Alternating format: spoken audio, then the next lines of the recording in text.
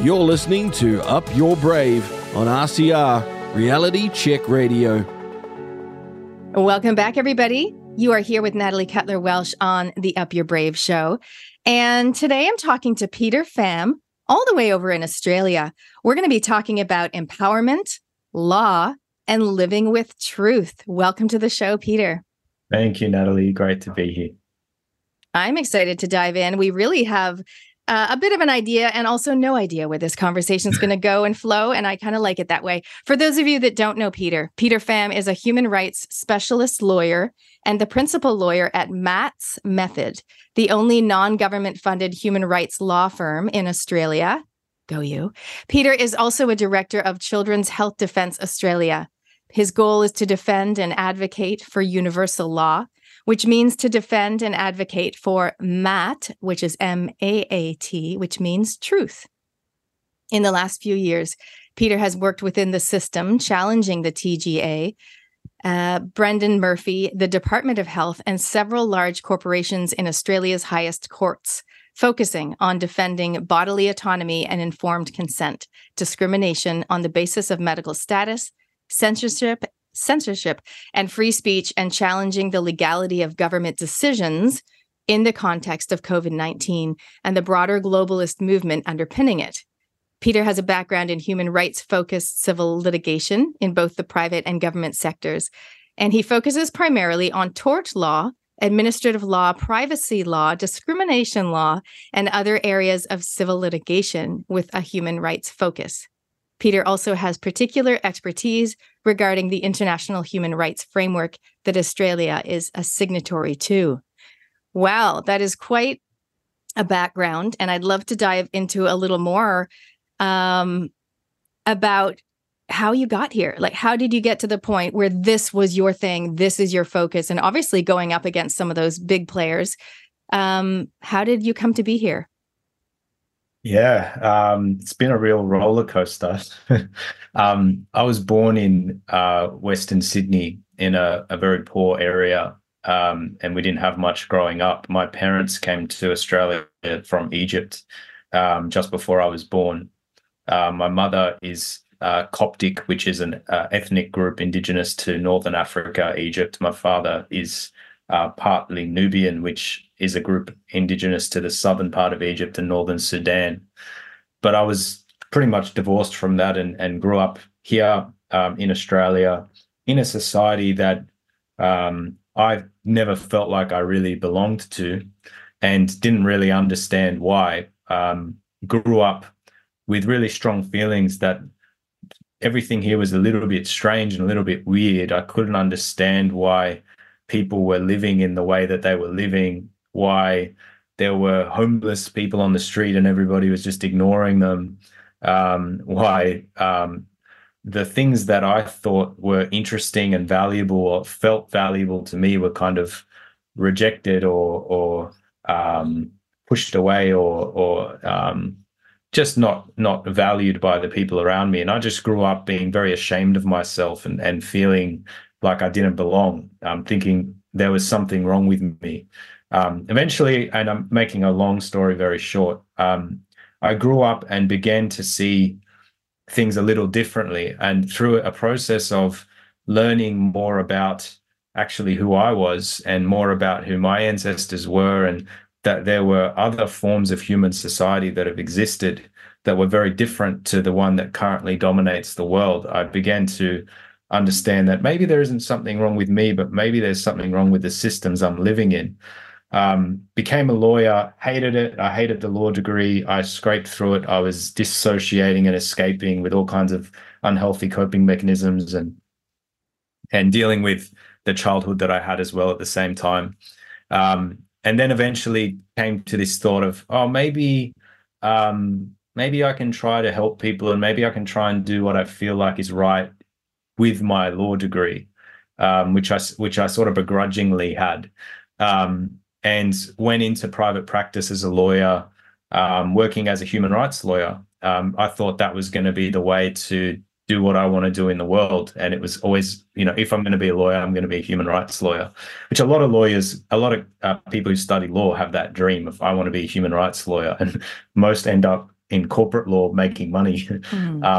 But anyway, I did a few jobs in a few different law firms, private practice, like big firm in the city, and I was working with survivors of institutional abuse. Australia has a really terrible, disgusting history of sexual abuse, physical abuse, psychiatric abuse in government-run institutions and religious institutions as well.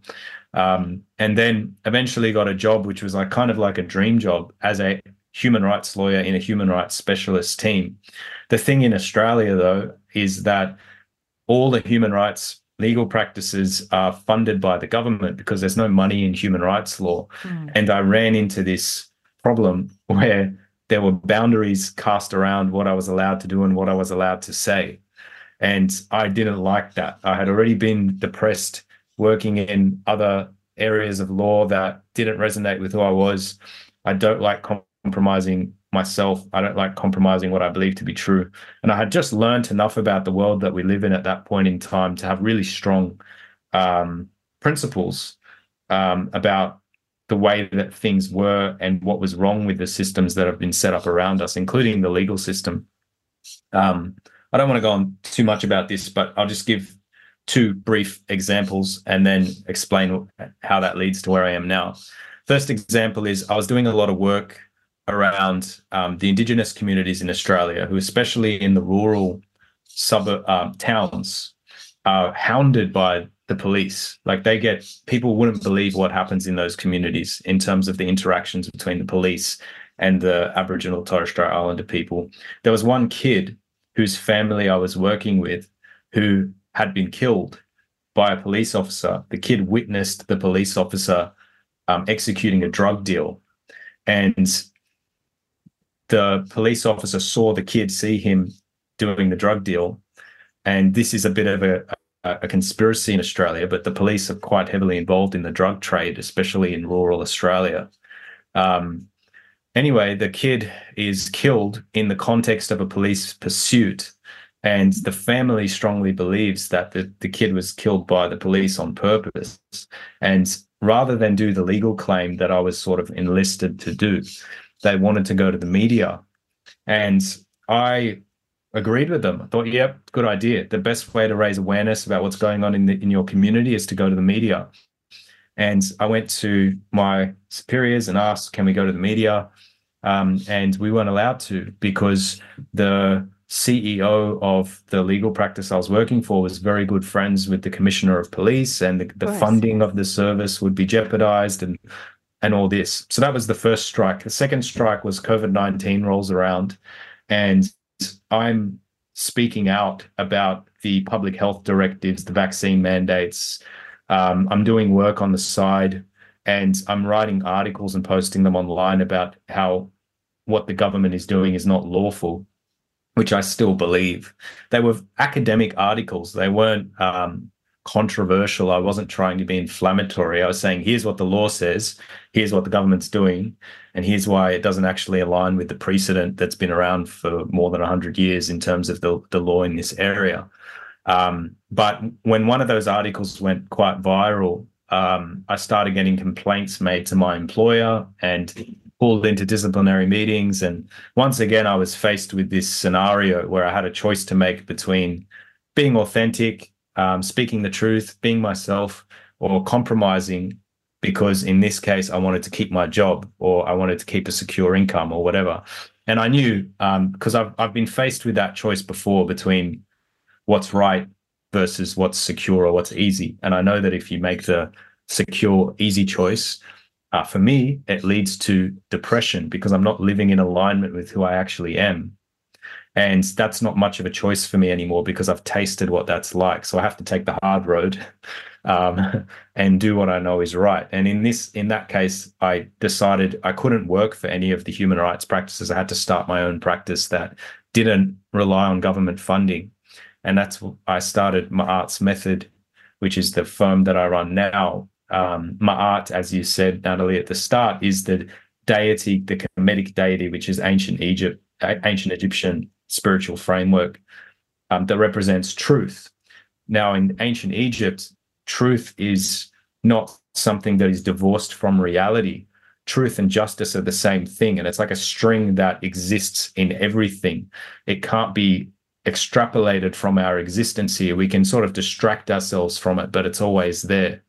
And my job, and the way that I see my job, is that I'm not necessarily a lawyer within the legal system that currently exists, because the legal system that currently exists is corrupted and broken and poisoned. And like all of the other systems we're currently living in, is out of balance with the core foundational principles that our species as human beings has upheld as sacred for hundreds of thousands of years. That's not my priority. I work in that system, but my priority, my role is I'm a lawman. I'm a keeper of law, which is how the ancient Egyptians saw lawyers. And it's not just my ancestors, the ancient Egyptians. All of our ancestors had very similar societal and cultural norms that were followed, including legal systems that operated not as a sort of separate building that you go to solve disputes in, but as an intrinsic element of the social and cultural framework that all of our ancestors lived in.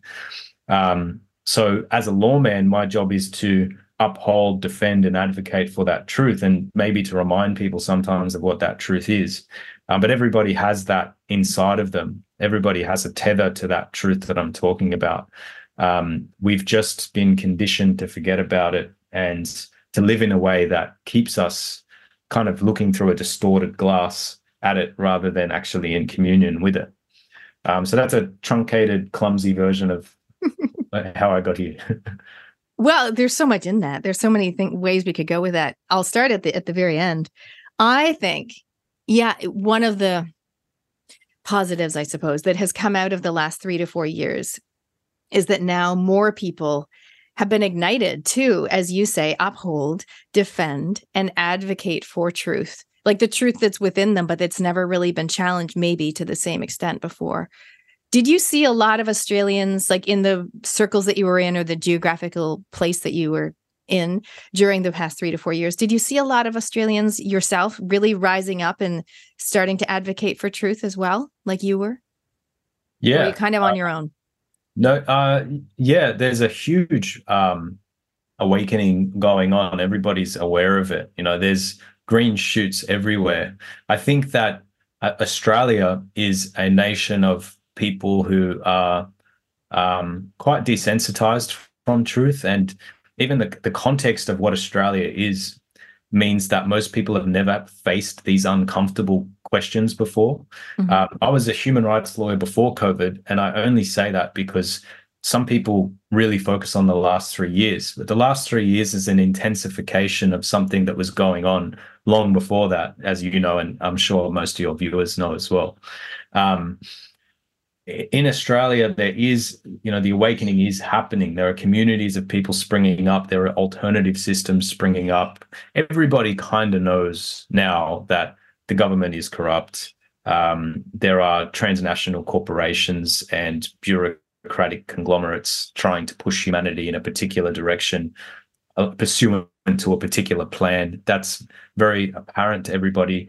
For some people, it's just a case of, and you don't have to worry about that. You don't have to get into the what's causing this. Is there some big story or some big plan? You can just think about the context of our own lives, and you look at the way that we live. And this is how I kind of started to question the things around me. I was like, this doesn't really make sense.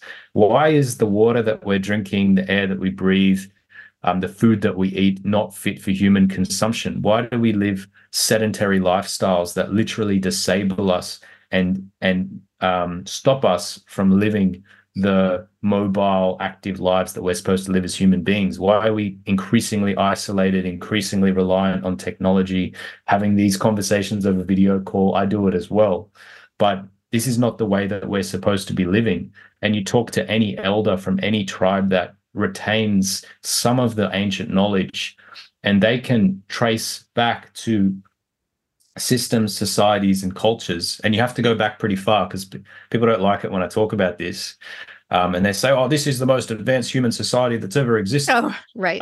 That is a myth that is propagated to make us more willing to comply with the systems that we're currently trapped within.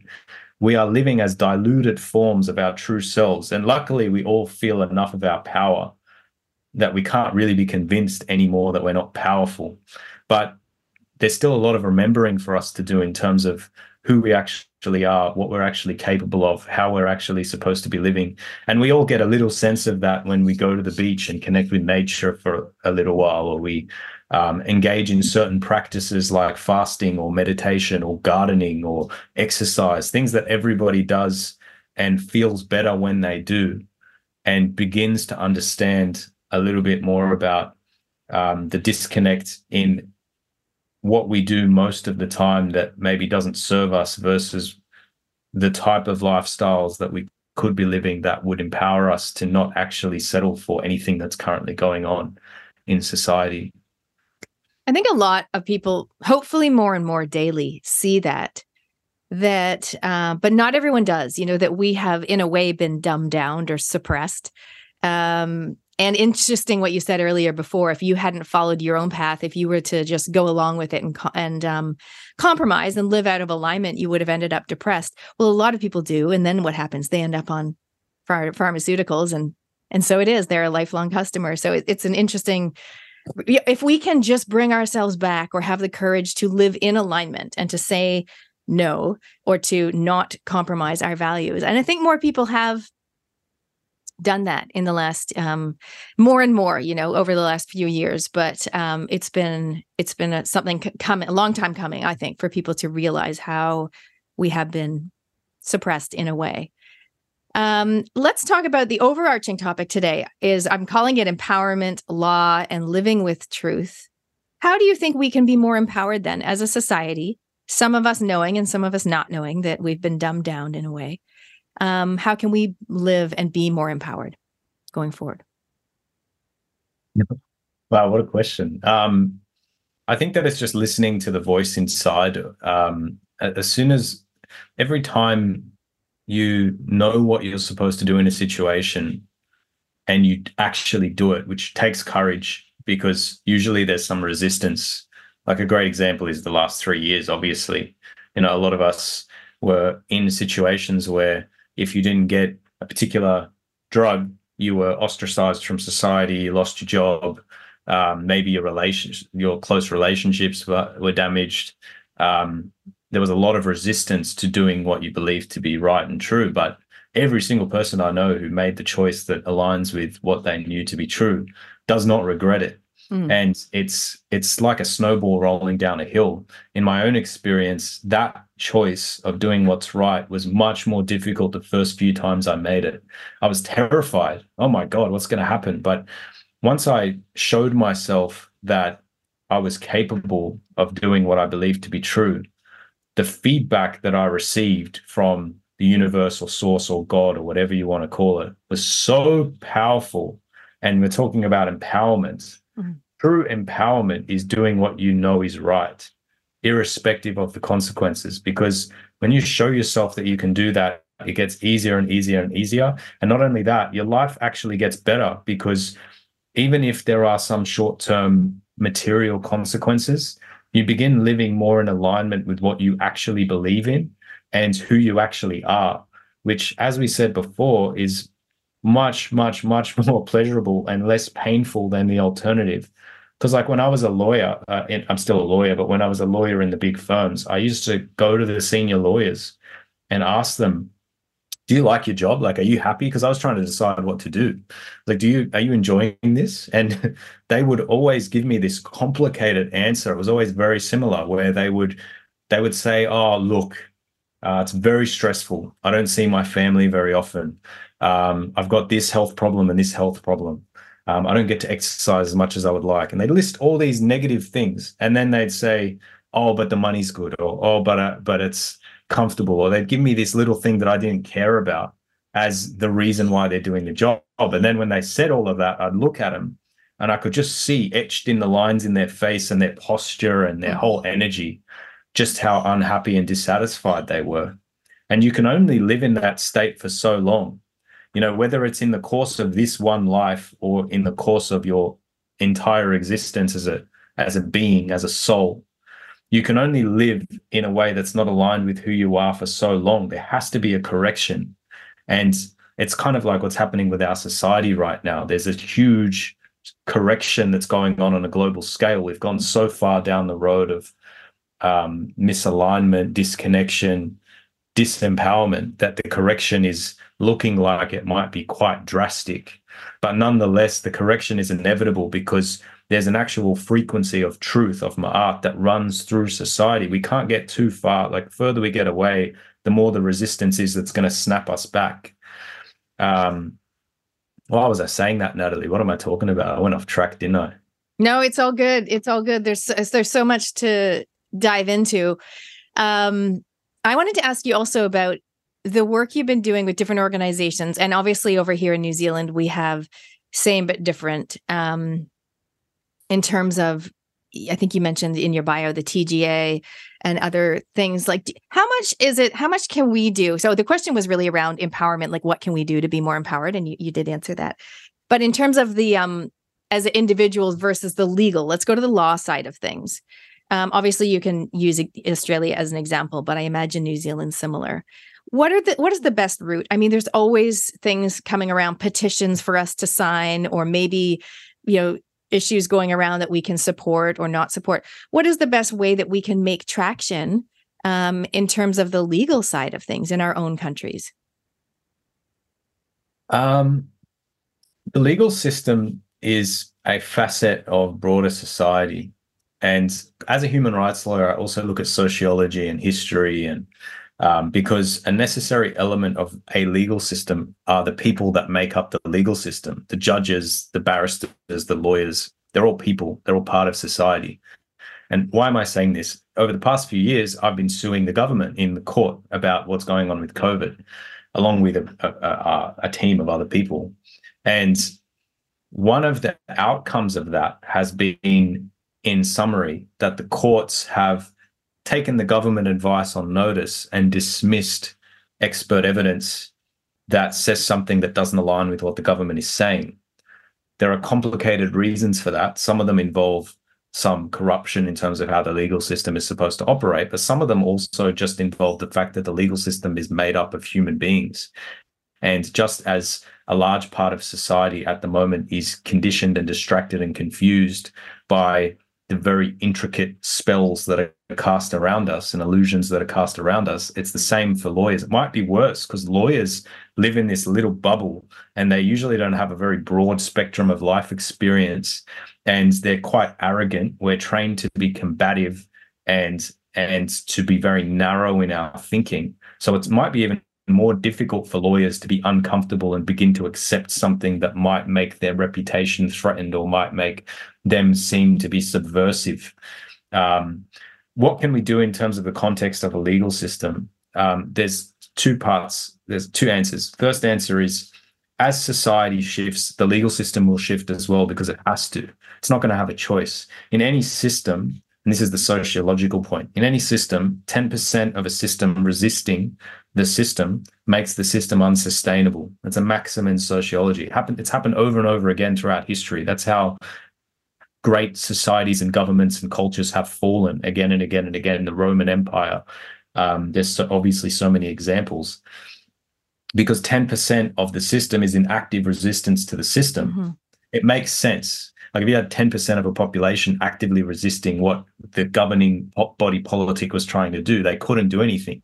To give an example from Australia, there were obviously vaccine mandates everywhere. In Western Australia, they tried to bring in a vaccine mandate for nurses, but 16% of the nurses there said, we don't want to get the vaccine. And so much so that we're willing to walk and leave our jobs if you force this on us. Well, that was too much for the system to be sustainable, so they had to walk it back and not implement the vaccine mandate. They were the only state in Australia where a vaccine mandate wasn't passed for nurses, because it wouldn't have been sustainable. That kind of active resistance is key, and that's where the power comes from. It comes from the individual. It doesn't come from the legal system. The 10% of critical mass, it sounds really doable to me. It is doable. It's very doable. I think we've already, in a societal sense, we've already hit way much more than 10%. Agreed. It's just such a complex web to be sort of unraveled, that it's going to take a lot of time. I mean, we saw recently in Australia The Voice, which was a referendum that the government tried to pass. And 60% of people said no. And it's complicated, but a huge aspect of that was just distrust in government. Government doesn't know what they're doing. They don't have people's best interests at heart. We don't trust what they're trying to do. There's massive scrutiny now on every single bill. In Australia, we had the misinformation, disinformation bill. I think I talked about it on Reality Check Radio, actually.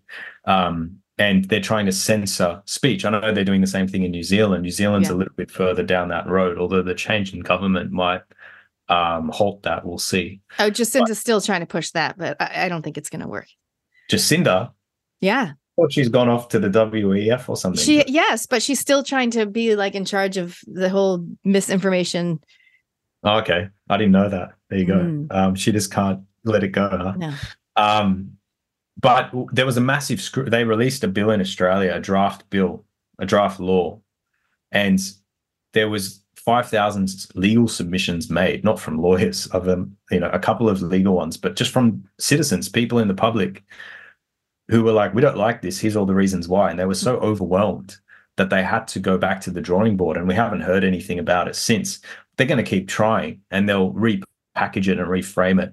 But there is massive eyes on what the government is doing now. Simultaneously, individuals and communities are rising up and making that decision I talked about before, to do what they know is right and true. And, once you do that enough times, you're not willing to compromise anymore, no matter what. And it's going to be very difficult. And I say it's already impossible for the plans that they have in motion to actually succeed. And that tipping point of 10%, that critical mass, has already been reached. There's an elder, a senior lawman, Juma, who's one of the most senior lawmen in Australia. And he says that in the spiritual realm, we've already won. It's just a matter of actualizing that in the physical reality around us. And I think that's true. I think we can sense that. It doesn't mean things aren't going to be difficult, uncomfortable, traumatic. We look around the world. I just got back from Egypt about a month ago, or a couple of months ago now. And it's an example of a place where things are much more intense than here. The economy's literally collapsing. People can't afford groceries. The power gets shut off for 4, 5, 6 hours a day. These are all things that we think might happen. We talk about this. Is there going to be a food shortage? Is the economy going to collapse? A lot of this stuff is already happening around the world, and it thrusts people into fight or flight mode to a large extent. We're quite lucky in Australia and New Zealand that we've had a lot of time and space to process those potential realities, such that when they hit, I think we're going to find that we all come together as a community and deal with it without compromising on what we believe in and what we know to be true. So I think there is going to be some difficulty and challenge and trauma, but what's going to happen is that's just going to force us to grow and to be more empowered and to be even more brave and live in the way that we know is true. And that's what's actually going to create the type of society we're all craving, which is one where we are all more brave, courageous. We live in communion, but retain our individual sovereignty, our sovereignty of self in the sanctity of community. It's not just sovereignty of self in isolation. People talk about sovereignty. Yes, I get it. Very important. Central tenet of human rights law is self-determination, which is a diluted version of sovereignty. But it's the sovereignty of self in the sanctity of community. We are communal, tribal beings who require interdependent social relationships in order to reach our full potential. That our brains developed in that way. Our ability to speak and to have complex forms of language not only developed our complex brains, but also is what sets us apart from the rest of living existence around us. So I think that things are going to be difficult. To go back to the legal system will change as the rest of society changes. It is important, that kind of, it's a tool in the toolbox, like that kind of active resistance, litigation, strategic litigation, every single one of those actions, it just helps to shine the light of truth in that particular space. The legal aspect of society, the courts and the law is an important element of a society. It's just a very dark place right now. But every time somebody goes there, whether it's a citizen or a lawyer, to be honest, at the moment, it's mostly citizens. There aren't many lawyers who are really being honest. Every time a light is shone there, it does have an impact on the judges, the barristers, the lawyers. They see, oh, wow, there's a really big segment of community that feels very strongly about this. Maybe I should think about it. Maybe it's okay for me to think about it as well. Maybe I have to think about it because there's so many people outside the courtroom that I don't have a choice but to think about it. So I know it's a roundabout way of answering your question, but sometimes people think the legal system is going to save us. We can't be thinking any system is going to save us. We're going to save us.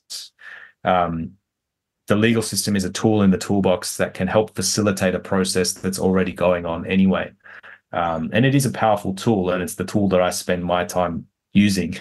But we've all got our own tools, and we all have different ways of facilitating the same process of growth, transition, transformation, awakening, whatever you want to call it, that's currently going on.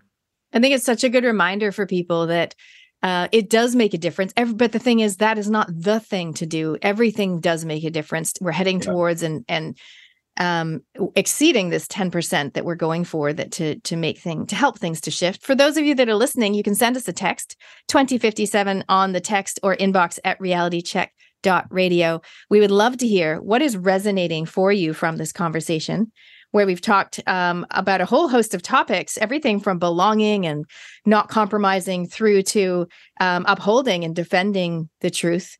Send us a message. Let us know what is resonating for you. Two things, Peter, that I want to jump back to that you alluded to. One of them is you mentioned that people saying that this is the most innovative time that we've ever been, or something like that, like technology. And I kind of laughed. And I do believe, rightly or wrongly, that there are some technologies, innovations, inventions that have been hidden as such from us.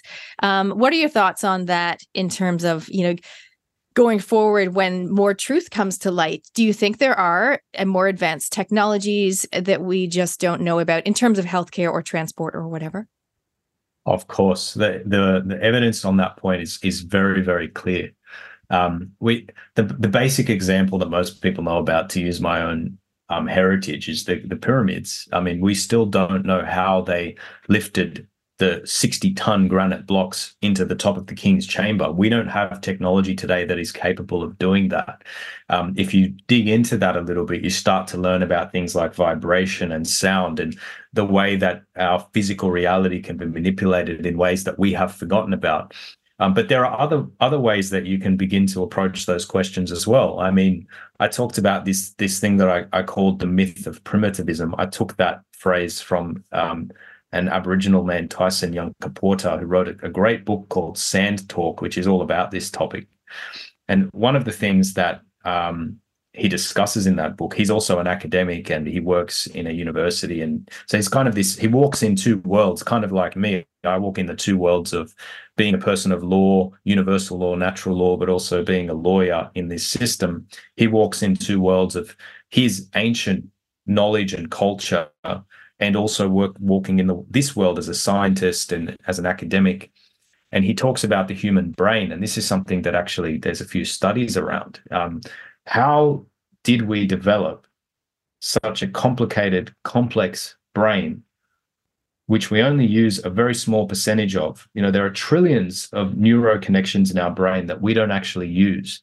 How did such an organ develop if we weren't actually using and accessing those neural pathways in a much more holistic and human way of being a long time ago?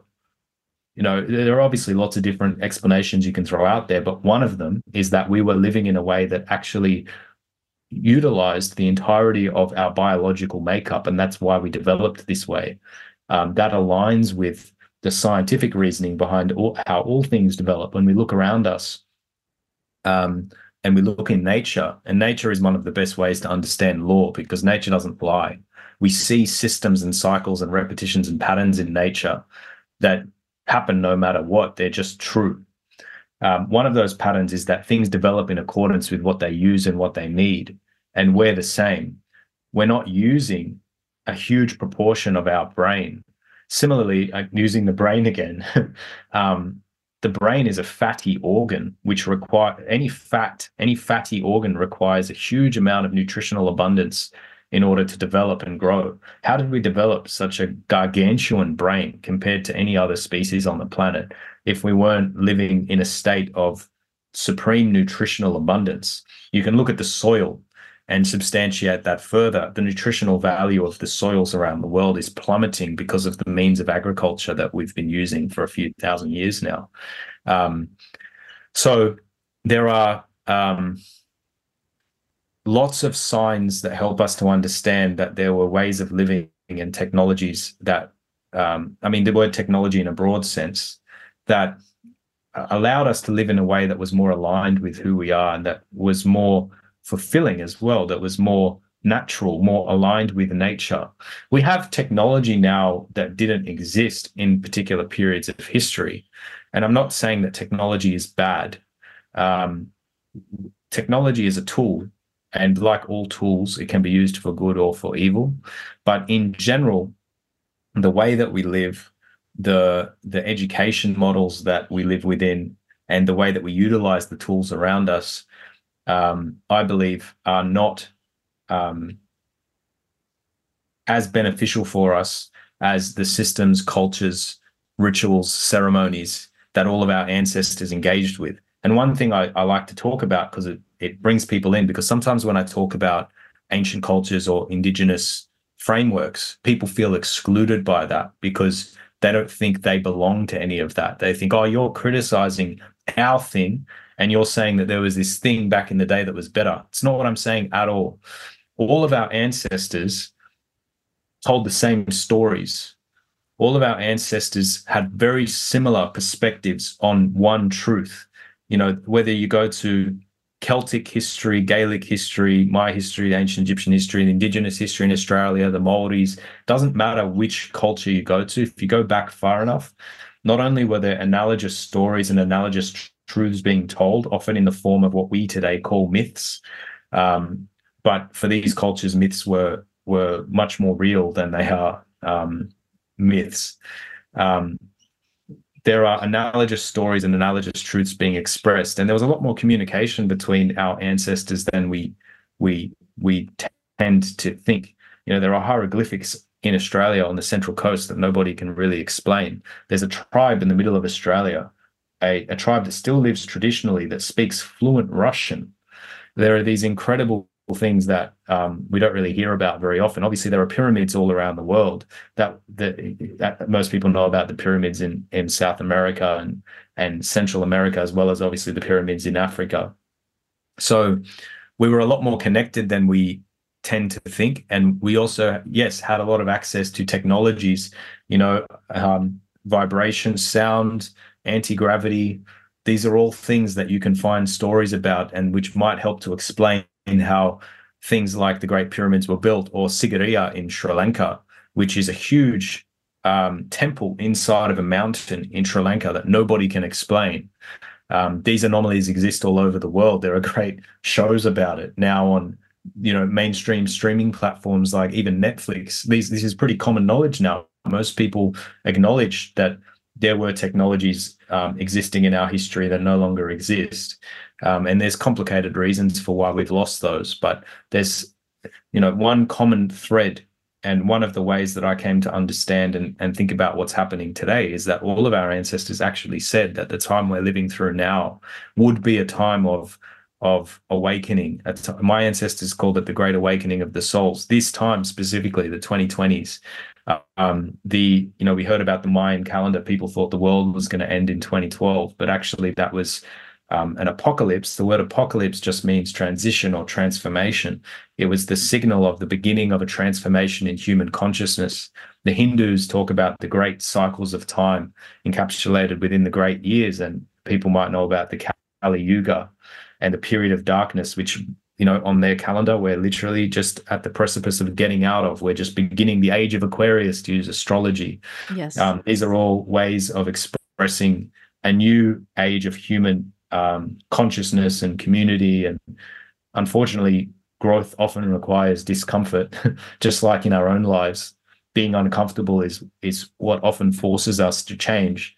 That's happening on a societal level as well. And all of our ancestors told us about it. So we're pretty lucky in some ways to be living through it, even though it's not easy. It's quite an opportunity. I am really looking forward to when we do learn the true history of New Zealand specifically, but of course all around the world. I'm just so excited. I'm so fascinated by that. Everything you're talking about, architecture, looking at the bells that were in the churches that they don't have anymore, looking at pyramids that are all over the world, and just so many things. I'm so fascinated by that. And I would love us to be able to talk, let's say when we go for coffee with our friends, to have conversations that are like that on that deeper level, rather than just some of the basic stuff we sometimes talk about. So I love that we're raising these issues, and hopefully people can go away from this interview and say, hey, I never really thought about the pyramids and how they were built, and just start to explore and start to ask questions in this environment that a little bit more and more every day, we are able to speak more freely without feeling like we're going to be looked at sideways or something like that. Yeah.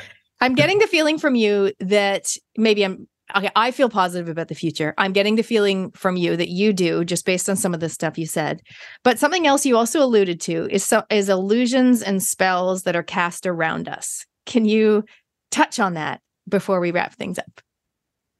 Yeah, we are extremely powerful beings. We are meaning-making machines. And whatever or whoever is trying to trap us, know that. And one of the only ways that we will comply with injustice and evil is if we are deceived. And spells and illusion and trickery is a great way to deceive us, in tandem with an education system that is designed to make us susceptible to those kinds of illusions and spells and tricks.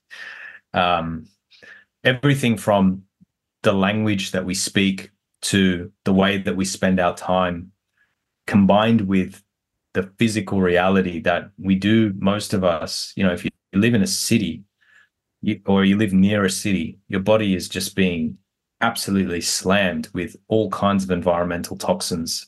You know, most of the food that we eat now is processed and full of chemicals. All of this makes us susceptible to believe things that the deepest part of us knows aren't actually true. But my experience is that we are constantly being underestimated, and the efficacy of those spells and illusions and tricks is very quickly wearing off. And part of that is cosmological, but I'm just going to go there. In terms of the actual energies that exist on the earth, it's very difficult for those spells and illusions and tricks to be maintained in the context where the very energy of the earth is resistant to it, because we're moving into a new age where that kind of deceit and evil is not allowed to propagate and fester. So even though we are drinking water that's full of fluoride and eating processed food, not you and I, but, you know, many of us try to minimize this stuff, obviously, but it's unavoidable to some extent unless you literally live in the middle of nowhere. You know, if there is an element of environmental toxicity. You were probably educated in an educational system that was designed to teach you to recall things from memory rather than to actually critically think and learn things for yourself. All of that, you know, the social media we consume, the effect of technology on our brains, news, all of this stuff still hasn't stopped us from having this conversation today. It still hasn't stopped your listeners from choosing to listen to your program and thinking about, how can I better my own life? How can I help people around me? How can I help myself? How can I be the fullest realization of myself? I'm craving something that is more than what I'm told we're supposed to be and what we're supposed to have. That's just because we are incredibly powerful beings. We are literally fragmentations of the divine. We chose to come here at this time knowing that what would be happening now is happening now. And we made that choice anyway. That takes so much courage and bravery and so much selflessness as well. But that's because we're all connected, and we know that coming here during this time and shining a light is extremely important. It's one of the most important times in history to do that, because it's going to help everybody else around you to start thinking that maybe they can shine their light too. And then that transition, which is inevitable anyway, is going to be a little bit easier and a little bit more comfortable than it might otherwise be if we sort of bury our heads in the sand and just let things play out. So yeah, I am optimistic. I'm optimistic, but I pepper it with reality, because it's easy to sort of spiritually bypass the reality of what's going on. People are genuinely dying, people are genuinely in a lot of pain. People are experiencing a lot of trauma. And society in many respects is genuinely collapsing. To me, because I came at this from a place of not liking society very much, part of me is excited by it on the level that I know, because I've been told in many different ways, that what's on the other side of that is a necessary, better human existence. And the pain of being diluted, even if you're comfortable, is not worth it to me. I would rather go through a period of trauma in order to really find out who the hell I am. And I would rather for that to occur on a societal level as well, on a cultural level as well. So yeah, I'm optimistic in the sense that that's the framework I apply to what's going on. But I do think that we're going to have to be really rely on each other and really help each other over the next few years as this transition occurs, because I think it could be a pretty bumpy ride. Wow, there it is, everybody. There it is. There's the mic drop right at the very end. That is so spot on, I feel, and it's important to. I do feel positive about the future, but we are going to have to go through some hard times. I don't know if you know this about me, I have a daily purpose statement, something that I connect with every day. And it goes like this: every day I get up to shine the light on people, problems, and possibilities so that we can come together and heal humanity. And just then you were talking about shining the light. And I feel like, yeah, that's right. Everything that we do in our own separate ways, whether it's sign a petition or raise a conversation with someone, or maybe someone else acknowledging or apologizing to someone else, everything that we do, it does shift things. And I feel like it's a slow process, but I know we're getting there. Before we wrap things up, Peter, I'm going to just ask you, how can people reach out? How can they connect with you if they want to get in touch? And what is coming up for you in the next few months as well? We're currently in a process of growing My Arts Method, because we want to be sustainable, and we also want to really take the opportunity that's before us to create a huge platform for truth and a human rights practice for law people who actually understand what a law person is and don't compromise that for anything. If you want to follow along that journey, you can go to our website, www.martsmethod.com.au. And if you want to support us, you could sign up to our Substack. We started a Substack a few months ago. It's a way of learning a bit about law. So we post about both law, as in the legal system, human rights law, cases, stuff like that, what's going on in the world.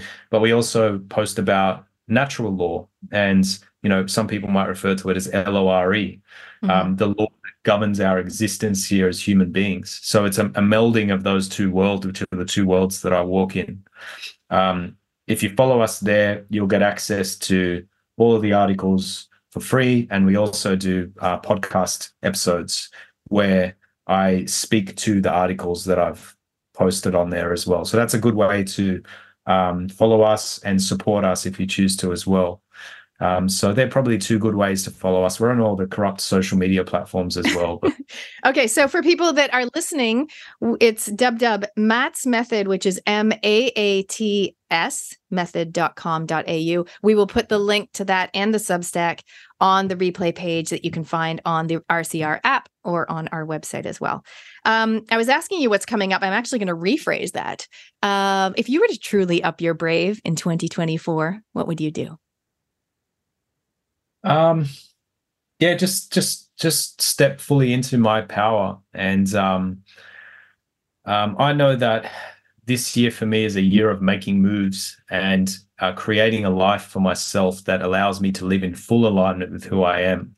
I've been doing my best to just hold on to a roller coaster for the past few years, and I've been a bit reactive in what I've been doing. I'm trying to apply a bit more strategy and foresight so that I can respond to what's happening and fully take advantage of the opportunity that is here before me in my own life. I know what my path is. I know what I'm supposed to be doing, and I just want to take it to the next level. So I'm trying to grow a community and a platform that fearlessly advocates for and defends for the truth on a large scale, not reliant on any government funding, totally independent and uncompromising in that pursuit for what's true. And by doing that, I want to shine the light, like we said, to help other people realize, whether they're lawyers or not, that that's a pathway that you can viably take. And not only that, it's a great pathway. It's one of the most rewarding pathways you can take as a human being, which is to identify what you believe to be true and chase it and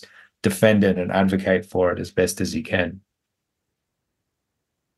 Wow, that sounds like a powerful thing to do. So you guys can get in touch with Peter if you want to be part of that journey. I've already made a list, by the way, of like 5 people that I'm excited to connect you with, because I am a big nerd and a super connector. So, but if anyone else out there listening, even if you just go and share this interview, that's powerful. That's shining the light. You know, somebody listening might think this is a powerful interview. Go and share it with someone in your life or post it on social media if you feel inclined. It all makes a difference. Peter, before we wrap things up, is there anything else you want to say or share with our audience today? Yeah, just keep going. You know, I think if you're here, you're somebody who your heart is in the right place and you're connected to a desire to do what's right and just. And I appreciate that. And I love you. And thank you for being here. And thank you for choosing to live in such a difficult time, but choosing to do your best, because that's exactly what we all need. So that's all. Just thank you. I'm with you. And let's keep going into 2024. Amazing. Thanks so much, Peter. And thank you, everyone, for listening. Thanks for tuning in to RCR, Reality Check Radio. Do you like what you're listening to or dislike what you're listening to? Either way, we want to hear from you. Get in touch with us now. You can text us with your message to 2057. That's 2057. Or email us at inbox@realitycheck.radio. We'd love to hear from you, so connect with us today.